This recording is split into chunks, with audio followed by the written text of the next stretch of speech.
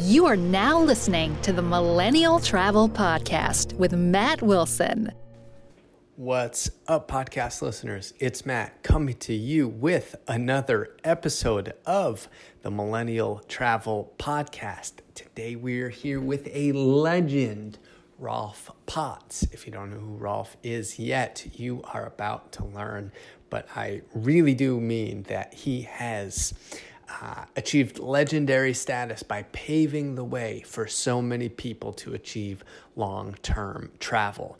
But before I go on with that, I do need to let you know that Under 30 Experiences, our group travel community for young people ages 21 to 35, is kicking off our Black Friday sale early with the launch of our Mexico trips. We're launching 2 new trips to Mexico. We predict that people are going to be traveling a little bit more close to home in 2021. So we have a trip to the Yucatan Peninsula, to a place called Merida, which you guys are really going to love, as well as a separate trip to Mexico City.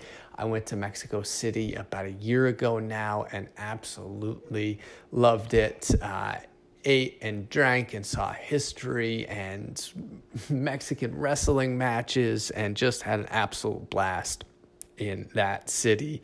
So a lot to be learned about the amazing country that is just to the south of the United States. So if you want to check that out and get $200 off your trip, these trips are running next spring and summer 2021. Check out under30experiences.com and get set for Rolf Potts.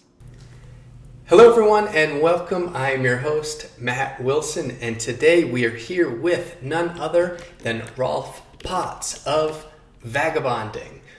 Rolf lives in Kansas, of all places, which I'm excited to talk to him about. He has had his work appear in places like National Geographic Traveler. He recently taught nonfiction writing at Yale University, and also has another book that people might not know about in addition to Vagabonding, An Uncommon Guide to the Art of Long-Term World Travel, but also Marco Polo Didn't Go There, Stories and Revelations from One Decade as a Postmodern Travel Writer. And you have a really nice podcast called Deviate that I was able to dive into a little bit. And without further ado, Rolf, welcome. Nice to talk to you, Matt. No, thank you for being on. And it's interesting that the people who grew up in this digital nomad type of era, I guess, when it was possible, they look to people like yourself, you in particular, as like this OG, this legendary figure. And then I was reading, I was like, wait, I think Rolf is still in his 40s. I'm 34. And I'm like, this guy, you were like some mystical creature that I expected to be running around when I interviewed Arthur Fromer, who was almost 90 years old. I'm like, wait a second, this guy was doing this like 20 years ago, before all the internet and all this crazy stuff, and here he is. Do you get that a lot, Rolf? Yeah, sometimes. It's funny, I wrote Vagabonding before there was such a concept as digital nomadism. I mean, I think actually people had been doing iterations of it for a while, but basically social media and services like Skype made it possible in ways that I couldn't have even predicted in my book, because those technologies didn't exist when I wrote it. But it's funny that philosophically my book just sort of dovetailed really nicely with what people picked up for the digital nomad movement.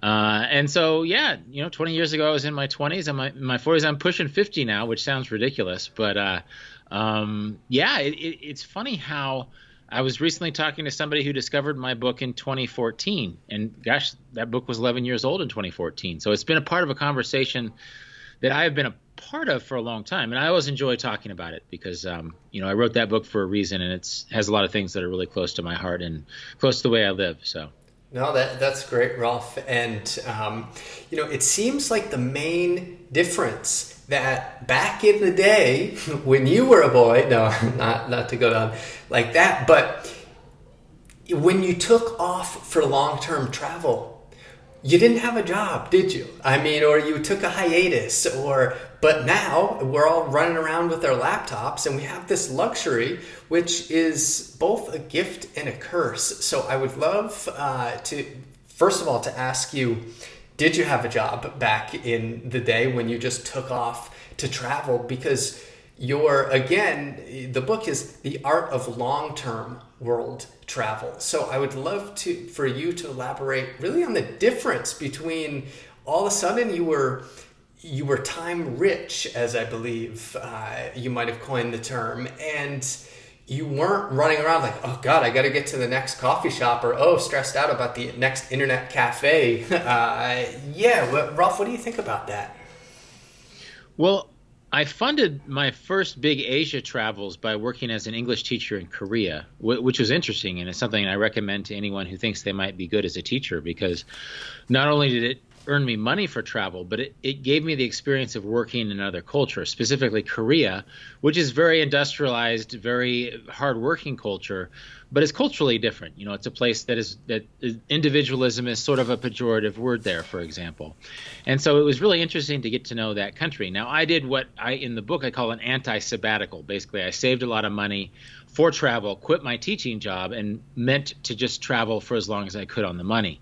At the time, I was transitioning to travel writing work. And so like a lot of those bylines that I got came out of that experience. So I never was fully unemployed, but there was a time when the money I was making from travel writing was so little at the time that it was good that I had this nest egg of money that was left over from travel. And I encourage people not to overthink it, because even if you don't have a career that you can take on the road, if you can just save enough money, just have this nest egg. There probably has to be a travel version of nest egg. It's not really a nest, but your travel egg. Then you don't have to worry about work, although people have found through the digital nomad movement that they can combine work with travel in a way that is really pretty sustainable. No, that's interesting, Rolf. I'd love to know, first of all, I didn't want people to think, oh yeah, this is just this unemployed guy for 10 years traveling around and wrote a book and made it big. But good to know, and we can get into inspiration for your writing and stuff like that as well. But I'd love to know what you really think about this digital nomad movement, and do you have any aversion to it when then you visited a place like Chiang Mai, Thailand recently and hopped into a coffee shop and everybody's got their laptop open and you're like, oh, I could have just gone to the Lower East Side in New York, or I don't know, something in the middle of the country, somewhere near the Power and Light District in Kansas City, right? And seen the same kind of scene. Do you have any aversion to that, or think like, oh God, what did I start? Well, I think that sometimes there's sort of a performative aspect to digital nomadism that can be a little bit irritating sometimes. I don't want to, everybody's doing their best, everybody's trying their thing, but there's sort of the Instagram version of digital nomadism when you're sitting there in some beautiful vista with a laptop on your lap, and I'm thinking, oh, that's not where you do your work, is it? That I think that there can be a compulsion for people to perform a rosier version of this lifestyle than they actually live. And sometimes I think the ragged edges of travel are what make it interesting. Can be the days where things don't go the greatest, and when you're not on a beautiful beach or you're not on a lake overlooking a mountain, when actually your most instructive travel days can happen.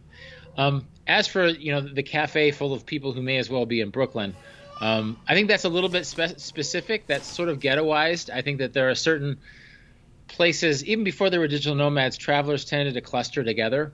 And so if one is irritated by a bunch of people who look like they could be in Williamsburg working cheek by jowl in a coffee shop in Chiang Mai, well, then just go to Pai or Chiang Rai or go to Laos or someplace. Go to a place where it's not as irritating.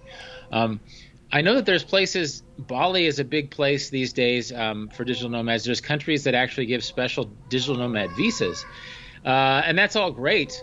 But again, the ethic that I outline in Vagabonding is really an ethic of openness and curiosity, and it's not necessarily about taking your job on the road and being a big shot, but it's about learning every day and making every day special and different. And if you can integrate that in a digital nomad way with work, then that's great.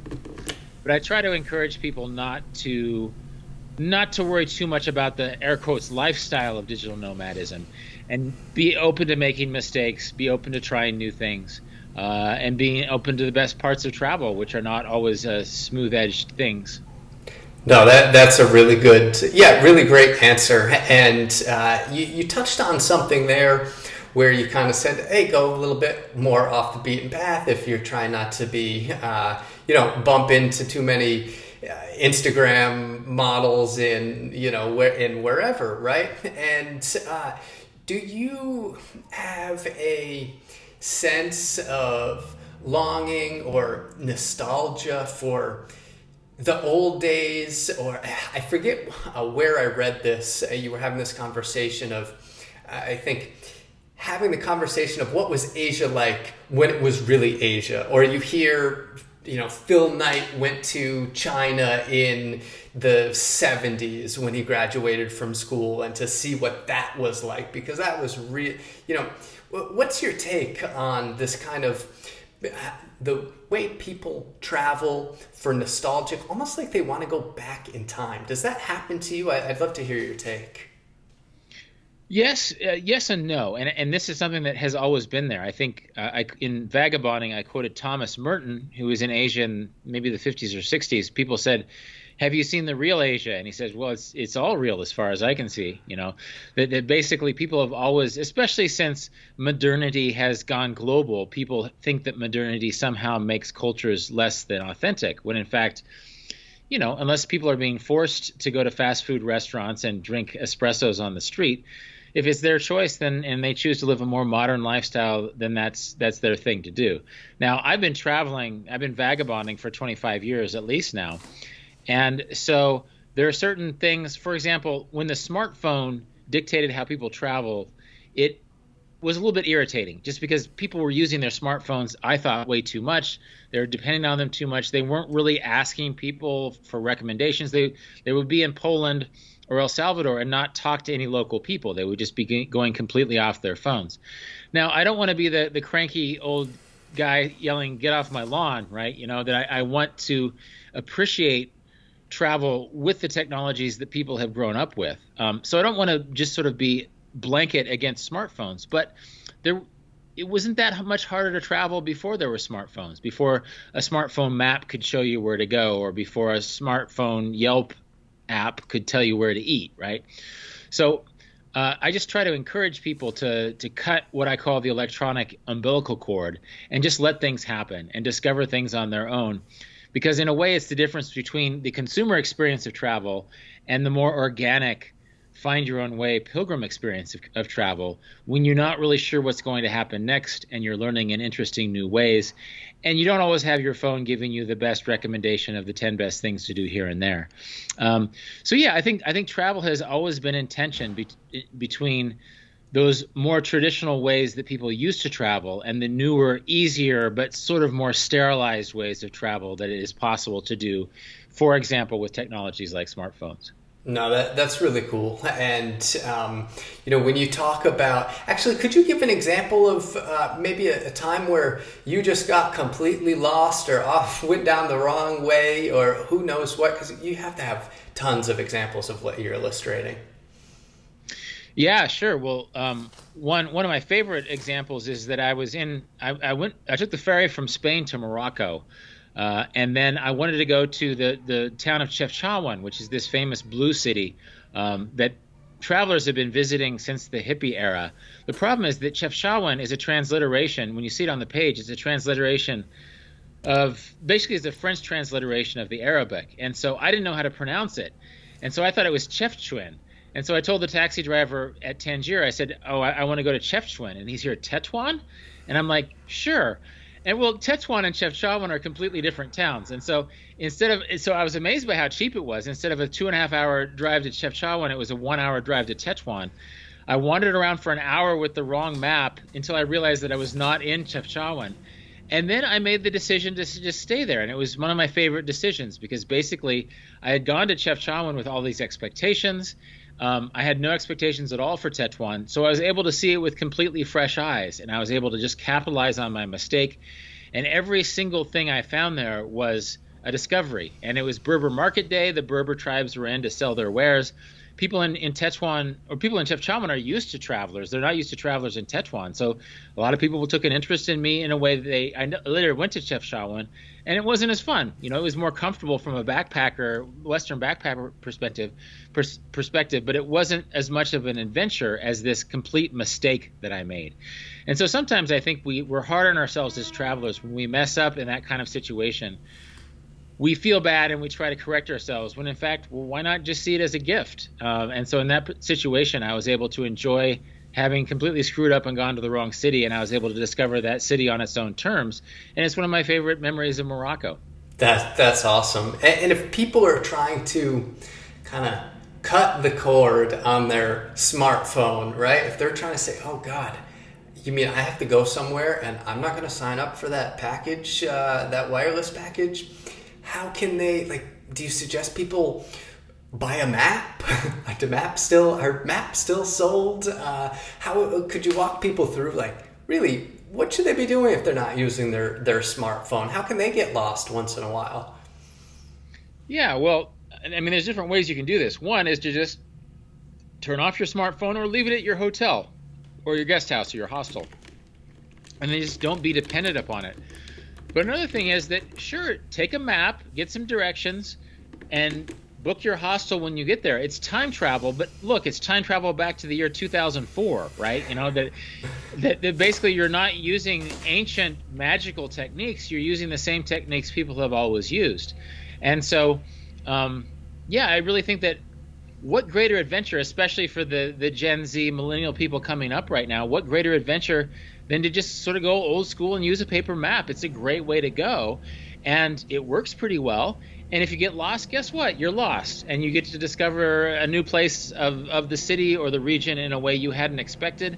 And guess what? People usually live through being lost. People usually live through going to a restaurant they'd never heard of before. And so, and I'm not saying people have to do it. I think people have gotten really comfortable with smartphones, but sometimes your smartphone can sort of be a filter that makes it feel like you haven't really left home. You know, you're texting your friends back home, you're checking your social media feeds, you're getting restaurant recommendations without really talking to anybody in the city where you are. So if you're willing to take that leap, sure, leave your smartphone completely at home, use a paper map, and I can pretty much guarantee you it'll be more memorable than if you had your smartphone telling you to turn left, turn right, eat at this place, go to this attraction. So yeah, so I think we're in a great position where we can use the smartphone if we want, but we don't have to. And there's actually a lot of great things that can happen using a paper map, or just asking the dude on the corner, hey, where's the plaza? Oh, it's this way. Oh, there's a festival today? Oh, I had no idea. So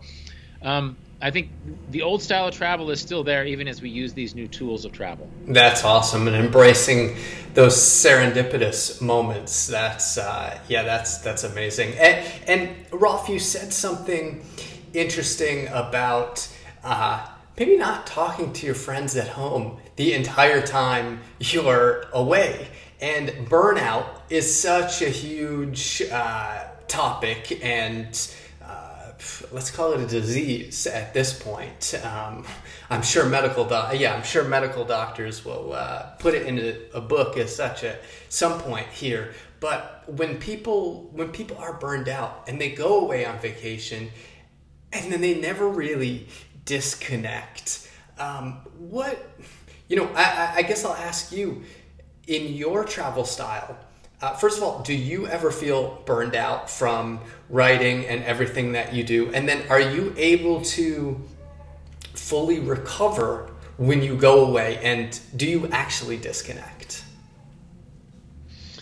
Those are good questions. I think sometimes the burnout, for me and for a lot of travelers who are moving maybe from a place like the United States to a place like Asia, the burnout comes early because you're still sort of in micromanagement mode. You're still thinking about having your entire day planned, because efficiency is so much more important at home. On the road, who cares? If you don't go to the place where you plan to go, well, who cares? You'll just hang out where you are. That in a way, one of the gifts of travel is not having to be efficient, not having to be micromanaged.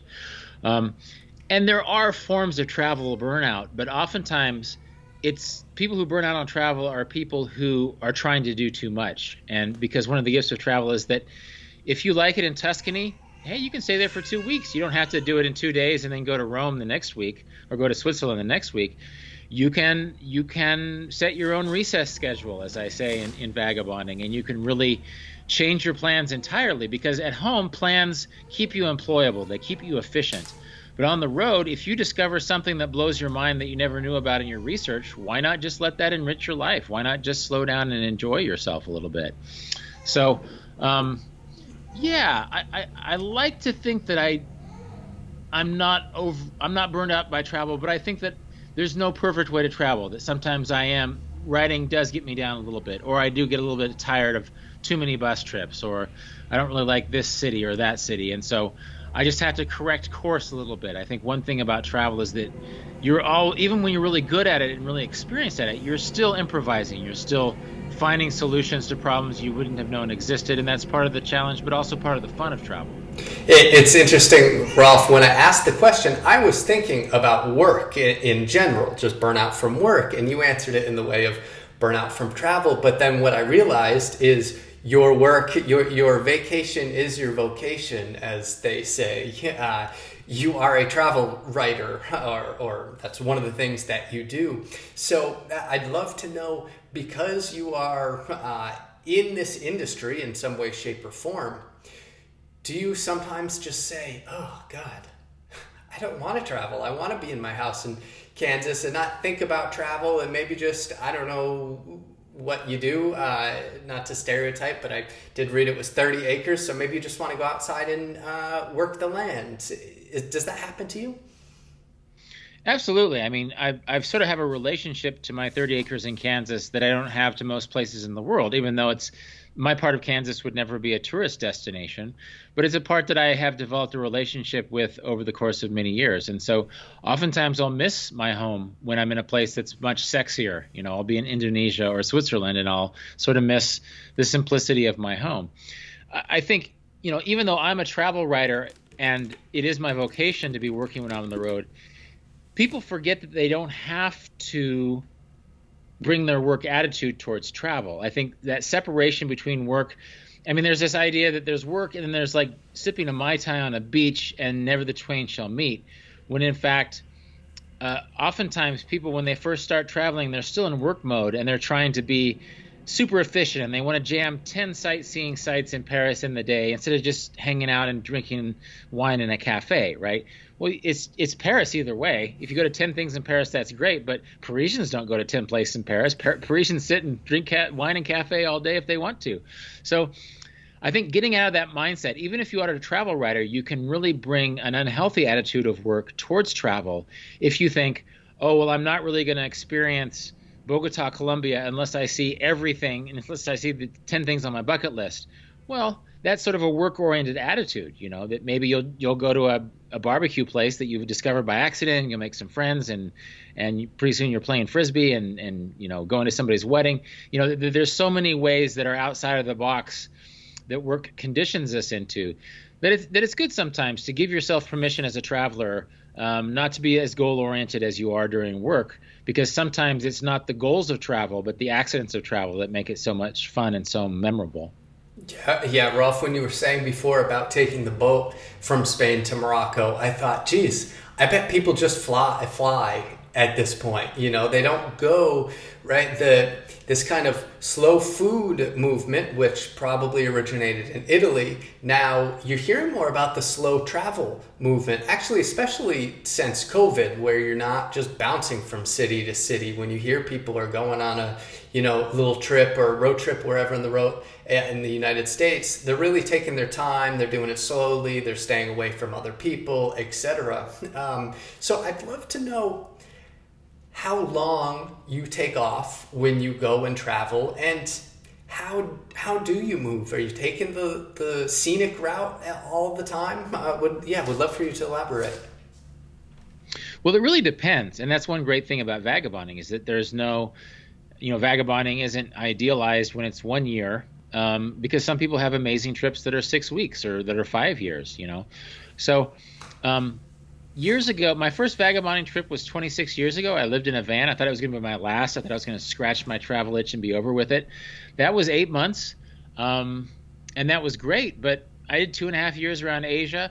I haven't done trips that are that long since. I don't think that I went to Asia last year for about 4 months, but that was great. That it wasn't like I was comparing it against my Asia travels of 2 years. That I took what I could and I made it happen. I'm older than I was 20 years ago, of course, and so I have more money. Like I was in Mozambique a couple winters ago. I rented a pickup truck. I couldn't have done that as a dirtbag backpacker. I would have ridden chicken buses, and chicken buses are interesting in their own way. But having a 4-wheel drive pickup allowed me to see parts of Mozambique in southeastern Africa that I wouldn't have seen on a chicken bus. And so one fun thing about developing as a traveler is that you see things in different ways, in different perspectives, and that oftentimes being in your 40s as a traveler will give you perspectives that you didn't have in your 20s. And you might have more energy in your 20s. I'll probably never see so many sunrises as I did when I was in my 20s. Sometimes it's nice to go to bed when I'm in my 40s. But you have different goals, you have different values, and so you follow that accordingly. I think it's good to allow yourself to change the rules of travel. If you're really into partying when you're 20s, well, you can be into hiking in your 30s. It doesn't matter. You're not being a hypocrite. You're just following different sides of yourself and different interests. And so, COVID means that I'm spending a lot more time in Kansas than I had previously planned on doing. This morning, my girlfriend and I were looking at hiking trails in Kansas. We like hiking in exotic places, but why not hiking in our own backyard? So not as many mountains, but there are literally hiking trails in Kansas that are 50, 100 miles long that I'm going to discover for the first time, even though they're not that far from where I live. So it's fun to be flexible in how I approach travel as I get older. That's great. And I heard you say somewhere, Rolf, that one of the reasons that you enjoy living in Kansas is that the cost of living is so low. And, now it's funny, things that people have been doing forever, like saving money and living well below their means, are now popping up as entire industries and movements. And, right, people have lived in vans for a long time before hashtag van life was popular, right? Or now we have the FI community, financial independence, or I don't know. There's a bunch of these now where people are really kind of having actually really on a more mass scale this type of awakening. But I'd love to hear your thoughts on affording to travel, because first of all, I think everybody listening knows that it's not easy to make it as a travel writer, and you kind of have to make some decisions, and you certainly did when you were young, as you just said, riding chicken buses instead of renting the 4x4. So I'd love your take on how people can afford to travel more often and travel for longer. Yeah, well, there's two geographical aspects to this. One is you travel to cheaper places. One reason that my earliest international travels are in Asia, it's partly connected to my fascination with Asian culture, but just as much, if not more, at the time, it was connected to the fact that it was so much cheaper than in a place like Thailand or India. I could travel, compared to Europe, I'd get 5 days out of my budget for 1 day in Europe. And that probably still holds true. That really, especially when you're a younger traveler, if you start at places that cost less than your big European capitals, nothing against European capitals, I love those places, but if you go to India or Indonesia or Thailand or Egypt, then you're going to be going to a place where your daily expenses are literally less than in a city like New York or Los Angeles. Another thing, another term that I thought you might throw it out, but you didn't, geo-arbitrage, if you know geo-arbitrage. Sure. I didn't know that's what it was, but that's what my Kansas choice is that I'm usually gone from Kansas. But It doesn't cost that much to maintain a house here. When I'm here, if you use beer as like a metric for how much a place costs, you can get a glass of beer for $1 at many bars near where I live. I don't drink beer as much as I used to. I got a pitcher of beer in Myanmar for 40 cents once.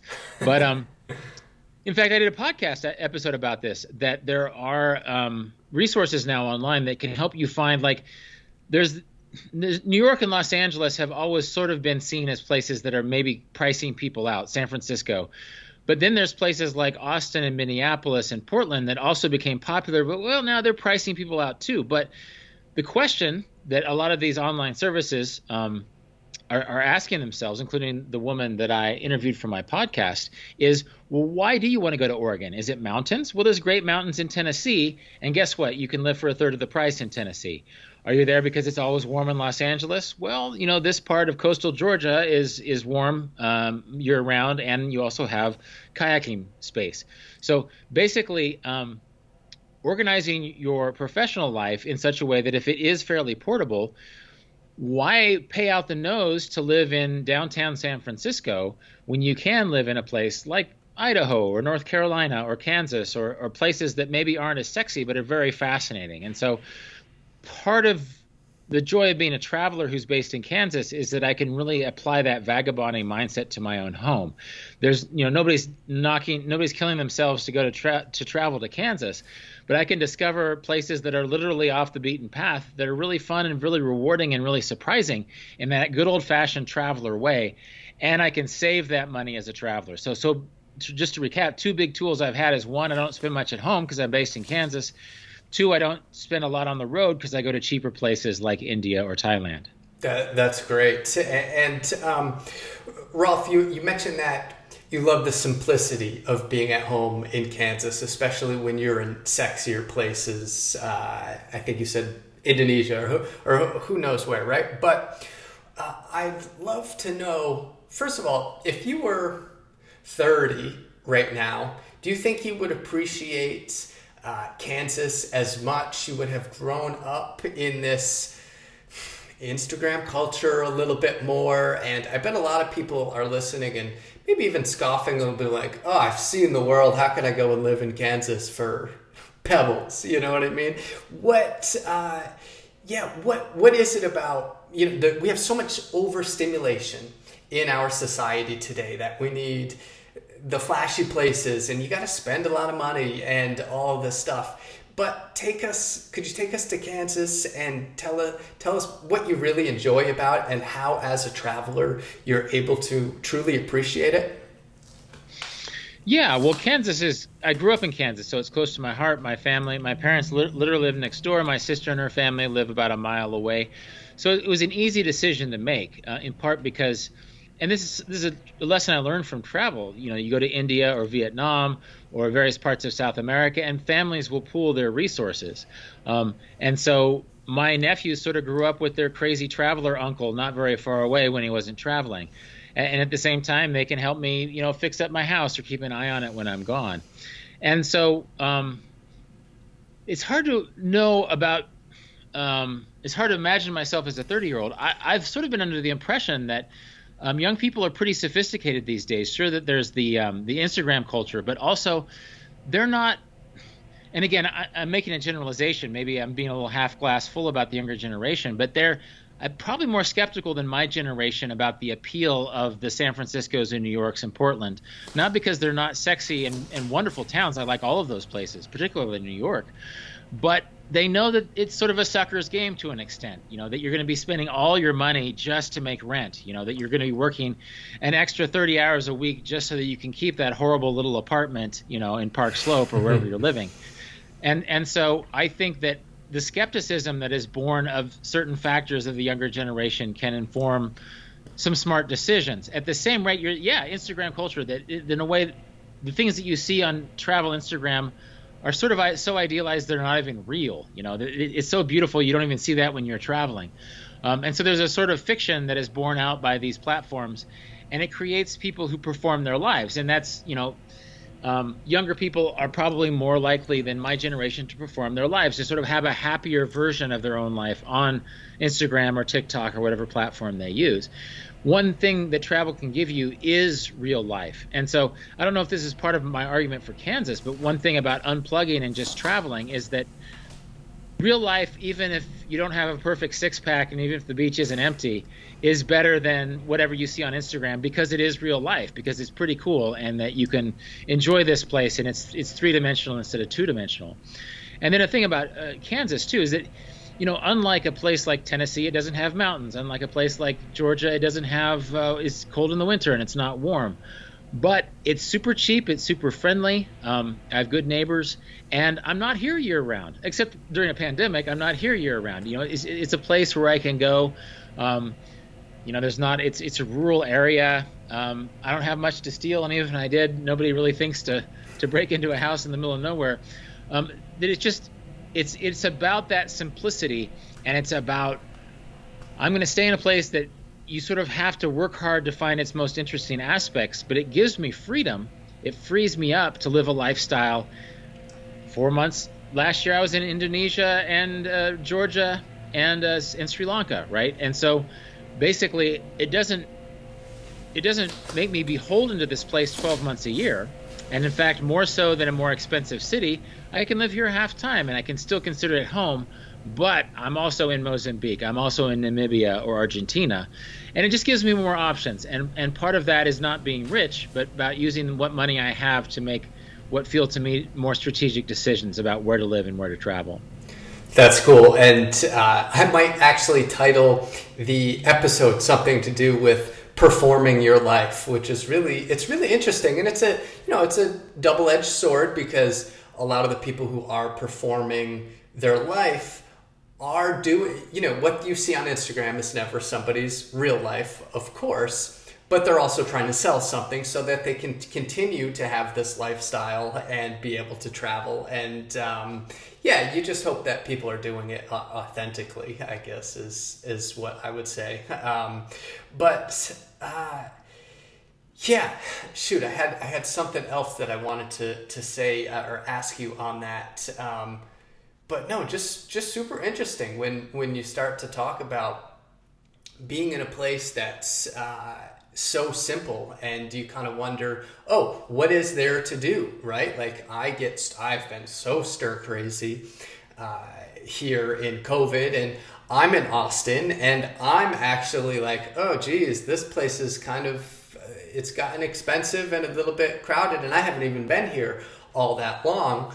But actually, that's what I was going to mention is, you said a lot of these millennials and Gen Z, it will be interesting to see what they do, that they are the ones starting these movements of, I was the Google employee who in San Francisco, I realized that I'd still be spending 3/4 of my paycheck on rent. So I decided to live in a van in the parking lot. And you see these stories like baseball players embracing living in an RV, right?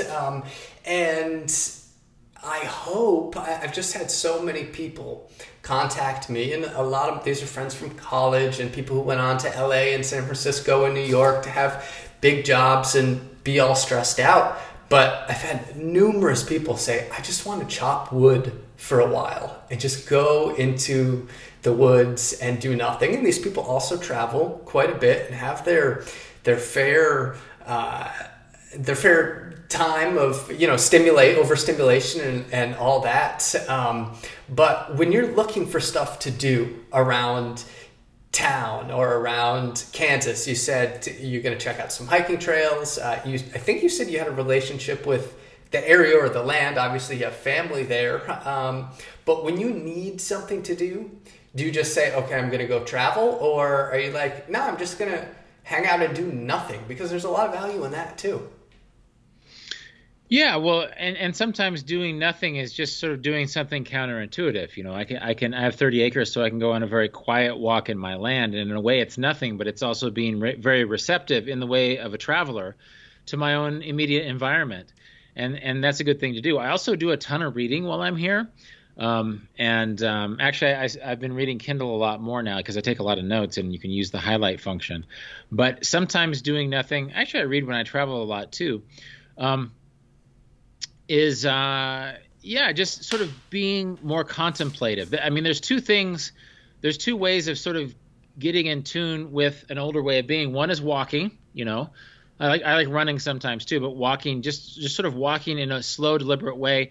Walking allows you to have different thought patterns, and if you're just sitting at home or if you're looking at your device, and then reading, reading too, ideally in a non-connected way where you're not distracted, where you're really conversing with men of other centuries in a certain way. You're reading a novel and you're sort of getting into the consciousness of those characters in a very empathetic way, or you're reading a book about history or travel, and you're going to different eras of history or in different parts of the world, and it's an imaginative act. And so that's one big thing, is that often when I'm at home, I have a much simpler life, but that involves, I'm more monk-like in a certain sense. I'm given over to study and simple exercise and simpler social relationships. I probably meet fewer people while I'm here. And then sometimes just these surprising short road trips, going out and finding a new restaurant. I found a great drive-in. Drive-in cinema. There's a drive-in cinema about an hour from here. I went and saw E.T. there about a month ago, and it was so awesome. And it sort of became its own adventure. It was just sort of an accidental adventure. And so I think it's important not to set limits and not to get into the FOMO thing, that you're missing out on something, and that some places are, air quotes, better than others. When in fact, what there is to find wherever you are, you may as well just find ways to fall in love with wherever you are, because if you're worried that another place might be better, then you're really selling your own life short, because eventually you'll be dead, right? And then if you spend half your life wishing you were someplace else, then that's a waste of your life. So one part of the vagabonding ethic is really find ways to fall in love with the place you are, even if it means just being quiet and going for a walk and trying to see this place in a new way. That's great. Well, I think people should absolutely read the book and start to understand long-term travel. I think those are the key words, because then you have the time. And again, we come from this culture where we want to go and see a million things in 7 days, but that doesn't seem to be what you're talking about whatsoever. That's really awesome, Rolf. I wanted to ask you how you select places to go and see. Over-tourism is such a huge topic, and we try to, of course, on this podcast, encourage people to travel as sustainably as possible. But if you're not just looking up what the number one place on TripAdvisor in the world to go is, or scrolling. I mean, I should stop dogging on Instagram culture so much, but people literally will just look for places that look pretty and just go to them, which is interesting in its own right. But there are people who just try, like Instagram is their guidebook as well. So I'll try not to pass judgment, because I'm sure that would be helpful if they're doing it for, again, authentically. How do you select places to go? It's different every time, and I touch on this a little bit in the book Vagabonding, in that in a way it doesn't matter what your motivation for going to a place is. Maybe you love rugby, right? And they have great rugby sevens in Fiji, and so you're going to go to Fiji and you're going to check out the rugby culture there. Well, odds are you'll find some pretty awesome stuff in Fiji that has nothing to do with rugby, that is going to blow your mind. You're going to meet be on beautiful beaches. You're going to meet really cool people, and suddenly it doesn't matter what brings you there. What matters is what happens when you show up there. Like, I went to Sumatra last year because in my first travel through Asia, I missed Indonesia. I wanted to go to Indonesia, but I love Thailand and Laos and Cambodia so much that I never got to Indonesia. Well, 20 years later, I went there, and my God, it was just amazing. It was super inexpensive. I spent the entire month on the island of Sumatra, and not even on the entire island of Sumatra. Like, I was on about a third of Sumatra, and every day was a mind-blowingly satisfying day. And so that was a trip that was connected to my past. I'm trying to think in previous years, like I had a friend who had a cabin in Argentina, and so that was a good pretext. My brother-in-law he's a scientist. He had a research fellowship to Uruguay, so I decided, well, I'll travel this winter in South America. So I think that some travelers can overthink this when in fact it doesn't matter. You can go to some place for the dumbest, most superficial reason in the world. You can go to New Zealand because you like Lord of the Rings. You can go to Dubrovnik because you like Game of Thrones.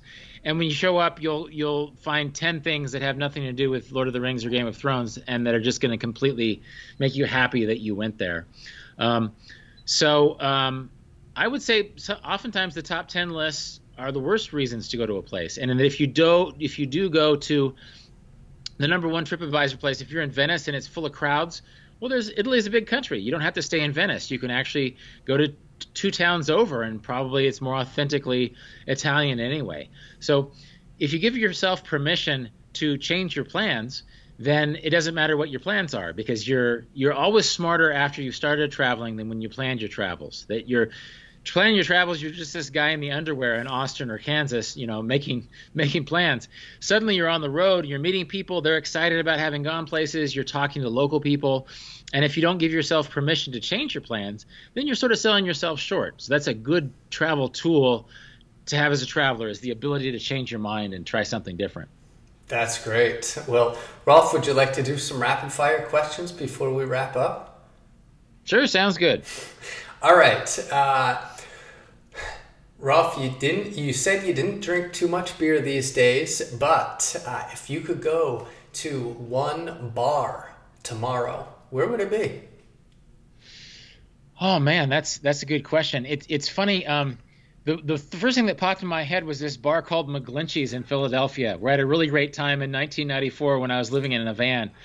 I went there a few years ago, and it's like one of the only bars left in Philadelphia where you can still smoke. Like they grandfathered in the smoking rule. Actually, that doesn't interest me at all, right? So a better answer is probably a Korean soju tent, because when I was living in Korea is a fantastic drinking culture. Drinking is sort of the social lubricant that makes meetings work. And after the bars close, there's these orange soju tents where you can get a little bit of snack and a little bit of soju, which is sort of the Korean vodka. And I've just had so many nice, high-spirited times in the middle of the night in Korea, and that's a place I'd go back to in an instant. Awesome.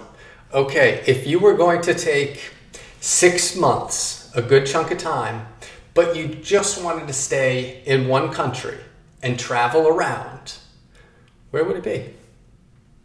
Well, this is going to sound lame, but United States. It's funny, I've been all over the world.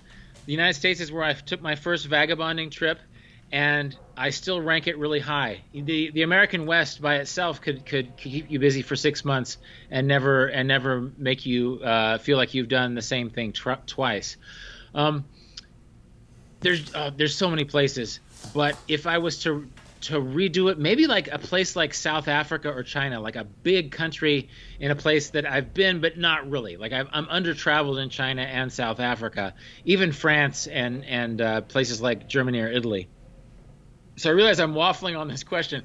So my final answer, Alex, is as a Jeopardy reference, is Italy. I think I would spend those 6 months in Italy. I was supposed to be there right now. I was supposed to go there this summer. COVID canceled those plans. I've been to Italy before, but never properly. So I've never really spent time in Tuscany. I've never really spent time in Rome or Naples or Sicily. And I think Italy would be my place. That's my final answer. God, thank you for that. And I'm thinking of the Matt Damon movie right now where Mr. Ripley. Have you seen this? Oh yeah. Pretty. Yeah, that's a great travel movie. Yeah, for sure. I'm picturing you going over there and getting Mr. Ripley's son back from him on the beach and wherever he was. I don't know, the Amalfi Coast or something. That was a beautiful. Yeah, the sights of that movie were amazing. Yeah, absolutely. Okay, to pick up the pace on the rapid, for me to pick up the pace, you can elaborate as long as you want. I love that you said United States. It's hot right now. A lot of people can't travel abroad, or no one will accept us if we have a U.S. passport, amongst other reasons. What's your favorite U.S. national park? Well, I'm very fond of Olympic National Park in the Pacific Northwest, on the Olympic Peninsula of Washington. And I've been to so many national parks, and they're all so great. But Olympic National Park is a place that really, really blew my mind when I was 18 years old. I was thinking about going to college in Oregon. I went out there, And there's Olympic National Park has some parts on the coast, so you can actually find wilderness beaches that are very isolated and full of giant logs and beautiful sunsets. And you can also go inland and climb mountains inside Olympic National Park and find clover that is as big as your hand. Like, it's a temperate rainforest. And there's more, most rainforests are in the tropics, but this has so much rain and it's so lush. And it was like going to another planet. It was like being in a Star Wars movie. And keep in mind, this is influenced by my experiences when I was 18. But it remains really, I would say, my favorite national park in the United States, an Olympic National Park in Washington State.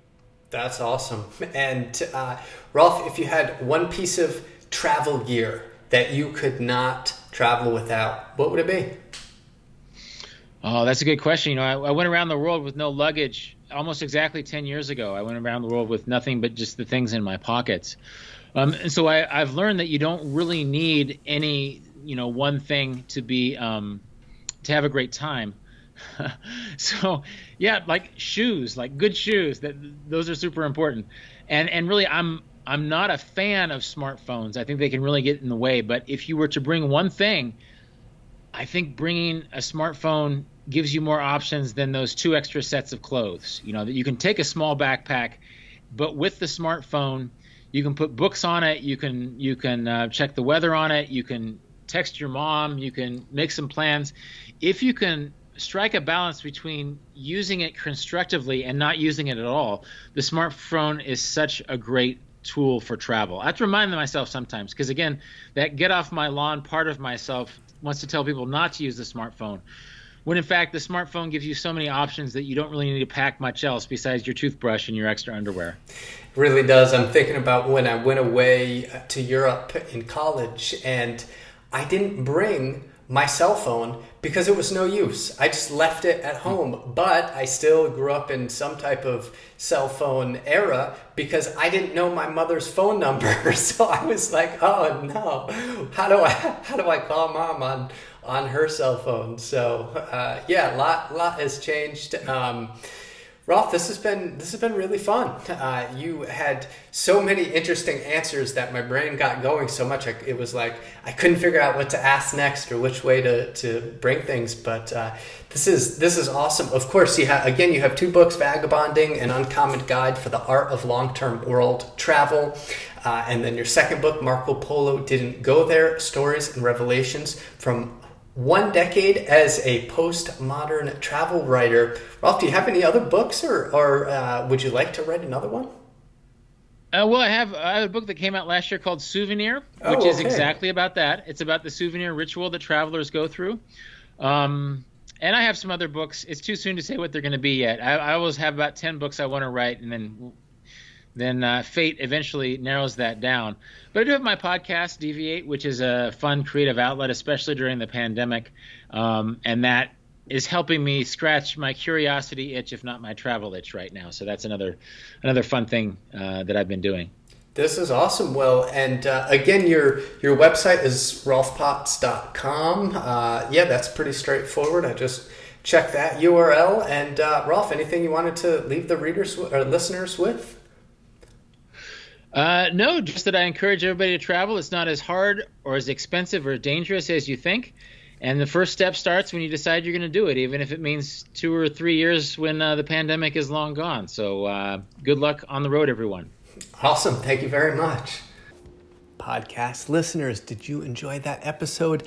If so, I would love for you to check out the Under 30 Experiences blog and the Ultimate Guide to Solo Travel. This is an 8,000-word article that I have penned. We could call it a prequel to my book, The Millennial Travel Guidebook: Escape More, Spend Less, and Make Travel a Priority in Your Life. But it tells you everything that you need to know, not in as much depth as the 55,000-word book, but 8,000 words is no joke. And everything from how to find free places to stay, cheap flights, best places in the world to travel, communities to get involved with. I really spent a lot of time on this, and I think you're going to love it. So check out under30experiences.com/blog. And if you like that, you'll probably be interested in my book, the Millennial Travel Guidebook, which you can find on millennialtravelguidebook.com.